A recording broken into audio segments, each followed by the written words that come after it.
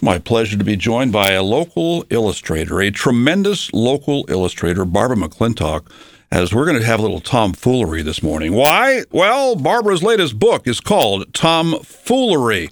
Barbara, good morning. Thanks for coming back to the studio today, and tell the folks what tomfoolery is all about. Well, it's good to be back. Thank you for inviting me. So Tomfoolery is about the 19th century British illustrator Randolph Caldecott, and for whom the Caldecott Award is named. The Caldecott Award in the kids' book industry is like the Oscars in the film industry. So anyway, he was a groundbreaking illustrator in his time, and just was really interesting doing a book about him. And why did you pick him as a reason to get this inspiration for the book? Because of his great contribution to the way that picture books are illustrated. Before Randolph came along, picture books, there was text about a story or excerpt from ABCs or something from the Bible, and illustrations were just decorations. They didn't really move the story along.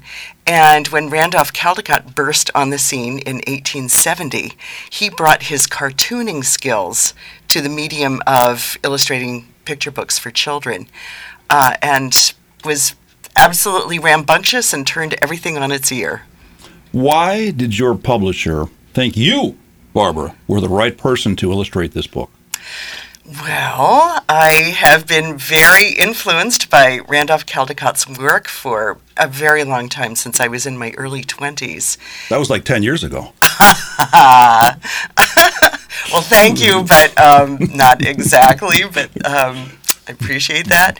Yeah, so so I loved his sense of spontaneity, and he extended a text, just a written text about a picture book, in a way that was so unusual and that I absolutely adored.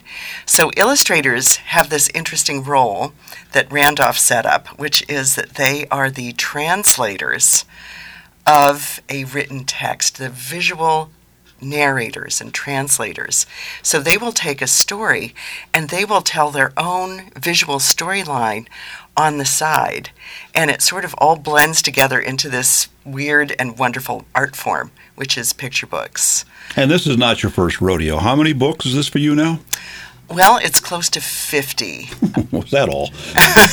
But the idea, I guess, is that you read the text of the author, and then from that, it inspires you to make a corresponding illustration? Yes, and often I try to tell the story again, but through pictures, through picture making. So this is especially important for very young children who are just learning how to read, because the picture will reinforce a sentence, like Tom picked up a kitten and walked down the street. So if the illustrator draws a picture of that, the child has that sense of confidence as they're starting to figure out what the words mean. That yes, indeed, this is a picture of Tom picking up this kitten and walking down the street. It just is, and it just helps literacy. It reinforces the way that that words are translated into a young child's mind, and plus it makes the whole thing so much more fun. What do you see as the target audience for Tomfoolery? Age? So it is a picture book, so that would be kindergarten through 3rd or 4th grade. Although this book is about such an important figure in the children's publishing industry that it's going to be picked up by libraries, by schools, to reinforce kind of the idea of what the Caldecott Award is about. So it's going to grow long legs. It's already been translated into Japanese. It is also being translated into Chinese and several other languages. So, and the publishing date is November 15th. So the book isn't even out and available to be picked up, and already it's doing extremely well. Now, Barbara, when they translate it to Japanese or Chinese, I'm assuming that means the words. It doesn't affect your illustrations.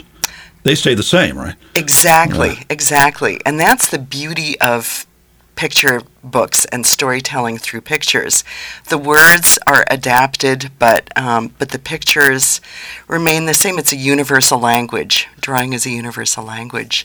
So the Japanese translator has had to translate even the title Tomfoolery doesn't really mean anything in Japanese. So the Japanese translator had to make it into having fun with pictures, or something that worked for that Japanese audience.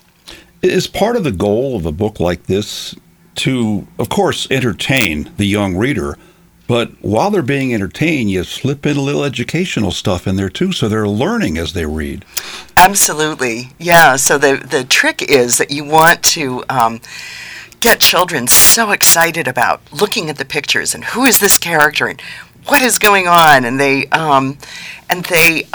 that entices them to have to read, to fill out all of those questions. And so it's a nice back and forth, but definitely I am all about promoting literacy in young children, and this is my way of going about that.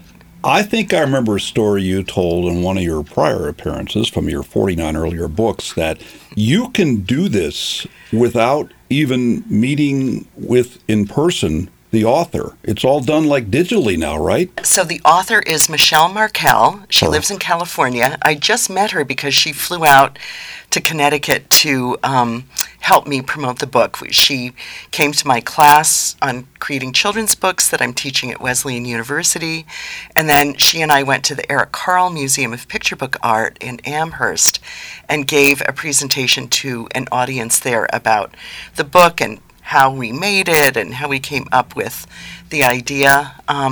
But generally speaking, in this industry, the author and illustrator never meet.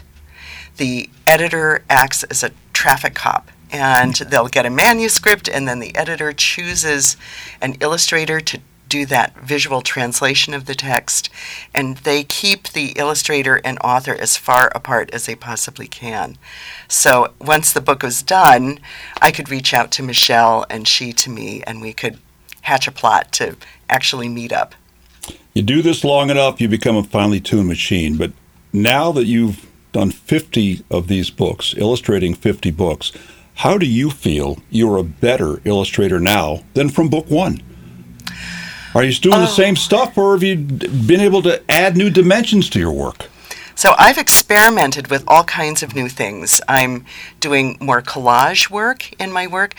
Traditionally, I started out just using a dip pen with a flexible pen nib in Indian ink and drawing on watercolor paper. And I used a light box, which is a box with fluorescent tubes in it, at least in that time, that you would turn on and it would light up the back of a sketch, and you would put tracing paper and watercolor paper on that, and you could trace by pencil the pencil sketch, and then I would ink that and then use watercolors. So it was a very labor-intensive way of illustrating things. Aside from transmitting your work digitally to the author and to the publisher and the editor, as far as your illustration is concerned, has this digital age that we're in, and we've been in for 30 or so years now, has that affected what you do, or is it all, as you indicated, with all done by hand and very little digital, very little computer impact on that? Well, I did all of the work for Tomfoolery by hand, but I had to send it to a special scanner place in Seattle, actually. My publisher is in San Francisco. So I shipped all of the original artwork to this company that scanned all of my original artwork and digitized it, turned it into very high-res digital imagery. And then that was transferred to online to my art director at Chronicle Books in San Francisco. And she was able to use all of that to do her layout, her text design. So everything they did was digital, and they sent files back and forth to me. I'm starting work on a graphic novel, and all of that is done digitally. I'm using Procreate on an iPad. So I'm also moving into the new digital world. Not so new, but new for me. I'm still an analog boy living in a digital world. You can't illustrate every word of the text. So how do you decide which scenes and moments in the book to illustrate? Well, this goes back to being a translator. So at one point, Randolph Caldecott was,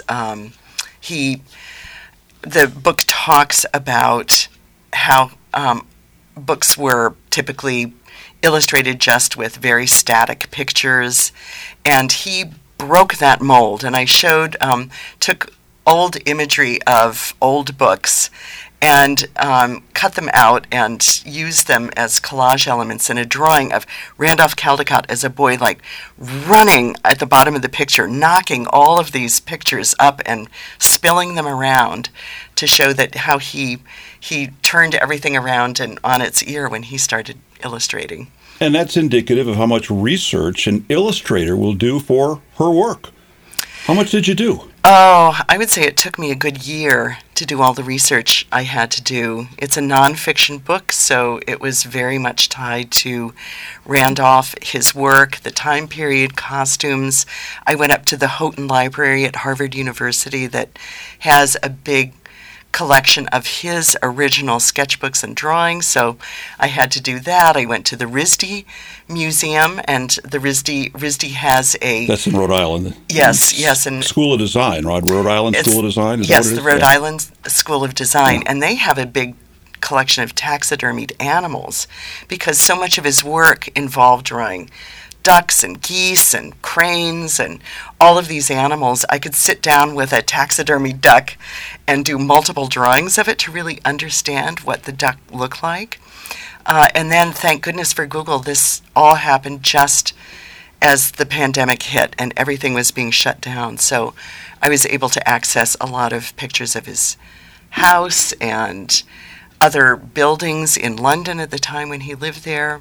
It's a lot of work, but it was fun. I like this. Barbara McClintock has a special place in my heart. She was in here, I guess, about 15 years ago with her book, Mary and the Mouse and Mary. And I was heading out to California to visit my family and my young niece at that time, Cameron. And before we went, I actually recorded the text, almost like a book on tape, and it was on a CD, and I took it out there. So I arrived pretty late in the evening, but she's still awake, and I read her the book. And then she goes to sleep. I've been up all day, flying all day. I slept in that day. They have one of those baby monitors. Cameron's room is upstairs, and the father, Kent, is downstairs. And Kent's up at 6 a.m. making his coffee in the morning, and he hears my voice over the baby monitor. But he says, wait a minute, Wayne's down here on the first floor sleeping. How was that coming from? He goes up, and on her own, Cammie got the CD out, put it in her CD player, and she was listening to it again because she liked your book so well. That's a great story for the earlier book by Barbara McClintock, Mary and the Mouse and Mary. So where can people get this book, Tomfoolery, and when?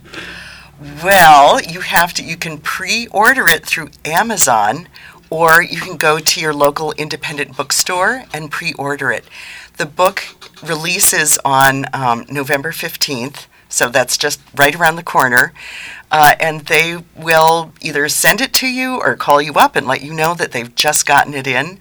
So it's kind of exciting. It's getting starred reviews, and it was selected as Publishers Weekly's, on Publishers Weekly's 20 top books of 2003. And that includes adult books, novels, nonfiction, everything. So that's quite an exciting thing, and the book isn't even out yet. That's kind of cool. More great work from Wyndham's Barbara McClintock. The latest book is called Tomfoolery. The whole book is every bit as fun as the title. Barbara, so good to see you again. Best wishes with the book. Oh, thank you. Thank you. Nice 14 WILI Willimantic, 95.3 FM.